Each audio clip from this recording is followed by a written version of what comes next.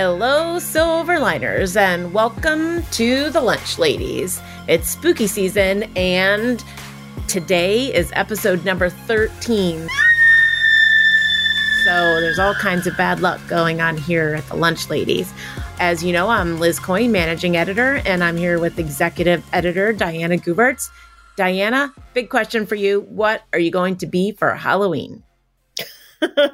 Does Dog Mom count as a costume? No. I was thinking maybe like a 1920s thing, but I guess we'll see. I'm going to take my nephew trick-or-treating with my husband, so maybe I should be something scary to traumatize the children. What are the dogs going to be for Halloween?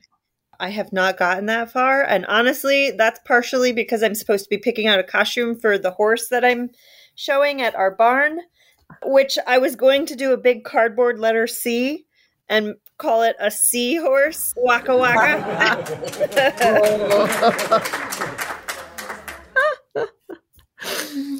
So you've got to come up with costumes for not just yourself, but also 2 dogs, 2 cats, and a horse. Yeah, not my horse, but a horse is a horse, of course. I don't know what I'm going to be for Halloween. I'm actually here in Pennsylvania, a little tiny town where my parents live, visiting with them for the Halloween weekend. So I'm going to help my mom hand out candy to all the trick-or-treaters. And speaking of trick-or-treaters, I thought we could traumatize our listeners with some spooky haunting stories at the end of our episode. But before we get into the dessert of this episode, let's talk about the appetizers, which is a slice of toast news. We talked about Toast a few episodes back. They're a cloud-based restaurant platform. They just struck a deal with North American food distributor Gordon Food Service. They're going to be supporting restaurants in Canada with a streamlined point-of-sale experience. So what you're saying is they're going to make it easier for everyone to get a plate of mashed potatoes and gravy or poutine. Exactly. And speaking of gravy, let's get to the meat of today's episode. I want to start by highlighting a story by one of our freelance reporters, Sue Merrick. She wrote about Java and more specifically how companies are using the programming language to help cut their cloud costs. It seems 90% of companies surveyed by Azul Systems, Diana, said that they use Java in a cloud environment. And 46% of respondents said they're cutting costs by using a Java virtual machine implementation of the Java virtual machine specification. Say that 2 times fast. Java virtual machine specification. Java virtual machine specification. Since it allows them to use their cloud resources more efficiently. Diana, what do you make of all of this? I think it's really cool. And certainly the idea of cutting cloud costs and right-sizing resources is something I've been hearing about a lot in conversations I've been having. And it's interesting to me that Java is filling this gap. To me, when I hear Java, I think of it as like an older thing, but I guess maybe not. Maybe I'm wrong. I'm not an expert, but I'd be interested to see if there are other programming languages that are being used to serve a similar function. Yeah, I'd agree with you there. So all you programming language experts out there, send a message into the editor at the bottom of Silver Linings homepage. You can find write to us and send us a note and let us know what you think about this news about Java. So what else do we have this week, Diana? All 3 hyperscalers reported earnings this week. AWS is actually set to report after we record this podcast, but I wanted to highlight some of the takeaways from Alphabet and Microsoft's earnings that already happened. And when it comes to Alphabet, it seems that Google Cloud's growth slowed again, but it seems like AI could give them a big boost going forward, particularly after the company releases Gemini. Diana, I thought Gemini was just a star sign. Not really, but I'm not that spacey. But what kind of AI is Gemini? Gemini was first announced at I/O in May, Google's annual event, and it's Google's next generation foundation model. So basically, it's designed to be multimodal, which means it'll be able to handle different types of data. And Sundar Pichai said during earnings that it'll be the basis for the new models that Google has coming out in 2024. And the release date is still TBD, but it's definitely something we're going to be watching since he mentioned that they're going to be incorporating it across all their product suites, and that includes Google Cloud. That's wild. And I really can't wait to see what it brings to the table. I do hope it's not an AI overlord, but I think you mentioned Microsoft too. Their Azure cloud growth, woof, was also down year on year, but New Street Research seems to think that the slowdown was mostly due to tough earnings comps year over year, and that the growth rates will stabilize in the 20-ish% range. 20% growth doesn't seem like that much of a bad thing. And I know, gosh, was it 3 months ago already that when their Q2 earnings came out there, a lot of the hyperscalers were looking to AI to save their bacon. So maybe it's helping out over the last quarter. 20% is definitely not a bad thing. You have to remember what 20% is being compared to, right? So in the post-COVID couple years, everybody flocked to the cloud en masse. And so they had wild growth rates. So to anybody else, 20% growth would probably be pretty good. To these guys, they're comparing to 30 plus rates, which is why people are complaining about 20% growth being a bad thing. Yes, they have been talking about AI for a while. It seems like New Street thinks that continued spending on AI and digital transformation will help. And at any rate, the hyperscalers and their cloud divisions are going to continue to rake in billions of dollars. Absolutely. Has nothing to sniff at. And one more thing before we move on to dessert. Another story that I wanted to highlight this week, Diana, you also wrote about this one. Verizon Business's small business chief said that SMBs want to get to the cloud, but they lack the know-how. I mean, we're hearing this from a lot of folks that we talk to, not just from Verizon Business.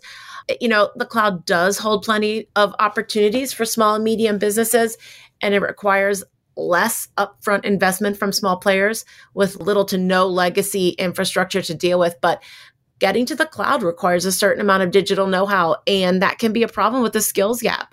Plus, businesses, SMBs especially, who lack the skills, don't know where to start. What did your contact at Verizon Business say when you talk with her? Her name is Aparna, and so what she told me, this isn't in the story, but it's interesting nonetheless. She compared it to walking down the cereal aisle these days, right? If you're new to the cloud and you're looking at all these software as a service offerings for the different elements of your business, right? The billing, the financial aspects, the legal aspects, the ordering aspects, and all of that. You're shopping this giant aisle of cereal offerings for each part. And yes, she said there are ratings out there, but those ratings systems don't take into account the individual needs of each business. And so they just don't know where to start. And basically, the idea is if they could just go into a store and talk to somebody about this, that could be a huge help for SMBs. And so that's interesting to me, the idea that cloud could maybe use a retail footprint. But in the meantime, Verizon is happy to fill that gap. Yeah. Go ahead. Yeah. I was just going to say a lot of the telcos have a business vision, like Orange Business Services, Verizon Business, AT&T Business. I think that being the kind of mediator between small businesses and the cloud is probably something that we're going to have to watch when it comes to business growth and revenue over the next year for sure. Absolutely. So now let's get to the good stuff. We mentioned traumatizing children, which isn't that nice, earlier in the episode. And since it is coming up on spooky Halloween weekend here, I wanted to tell you a ghost story, Diana, something that really happened to me. And yes, spooky Halloween. Sorry. So I had a great Aunt Dorothy, and she loved to write short stories. And she was constantly trying to submit them to Reader's Digest, of course. This is back in the 60s and 70s. And she knew that I wanted to be a writer. And she always encouraged me and wrote me letters when I was away at camp. And she was a really great aunt. I remember at Christmas, she would just buy me stacks and stacks of Nancy Drew mysteries. And she also really encouraged me to read. Well, she passed away when I was in high school, and Christmas was her favorite time of the year. And I had come home from college for the Christmas holiday, and one evening after dinner, I went out to meet some friends. And when I came back to the house, my mom and sister were making Christmas cookies, and they said, "Oh my gosh, Liz, Aunt Dorothy's jingle bells," she had sleigh bells that we called her jingle bells. "Aunt Dorothy's sleigh bells were jingling by themselves in the basement of our house." No. And, yes. And my mom and sister were really freaked out. And they were like, we kept going down to see if there's anybody there. There wasn't. We come back upstairs and the sleigh bells will jingle again. And this was the Christmas after she died. And I was like, oh, that's crazy. So I went to go put my stuff in my room. And when I got into my bedroom, my favorite pair of shoes, she loved shoes. My favorite pair of shoes were sitting right in the middle of my bedroom with one of her short stories that I had never seen before sitting on top. That's so spooky. I know. My mom and sister nearly died. I thought it was really cool, of course. But yeah, it was a really spooky evening. Have you ever had any ghost experiences, Diana? I don't know if they're ghost experiences so much as premonitions, but they all involve my parents and death. So I'm going to avoid those. But I will tell you a spooky one from my husband. So he had an uncle that had passed away. And so they used to say that his basement was haunted by Uncle Roy because they would be downstairs, they would be on the computer, they would catch a glimpse of a guy standing over their shoulder in the computer screen wearing like a flannel. And they had not really met this uncle very much. But then when they saw him in a photo album, they were like, oh my gosh, that's the guy we saw reflected in the computer monitor. And they would see it and they would turn around and there was nobody there. Yeah. Very spooky. Definitely lots of hauntings up in the northern New Jersey world that we used to live in. Yes. I'm here visiting my parents in Pennsylvania, which is not only a prime spot for Bigfoot sightings, but my parents live about 15 minutes from like one of the most famous UFO landings around the same time as the Roswell UFO landing, but this one's Kecksburg. So it's literally like 10 minutes from their house. You can go to Kecksburg, Pennsylvania, see the replica of the little ship that the firemen saw landing in the woods. The firemen of today built a replica of the ship and they put it on top of the firehouse, but it was so heavy it started to squash the roof of the firehouse. They had to move it to a little stand next to the firehouse. But yeah, pretty cool. One of my dad's friends was one of the first firemen on the scene when the UFO crashed. And then no way. Yeah. And Liz, then Liz, I have a very serious question for you. Okay. Are you maybe an alien? Oh, geez. No. Did you hear my dog? Yes, I did. Your dog sneezed. No, I am not an alien, but you never know.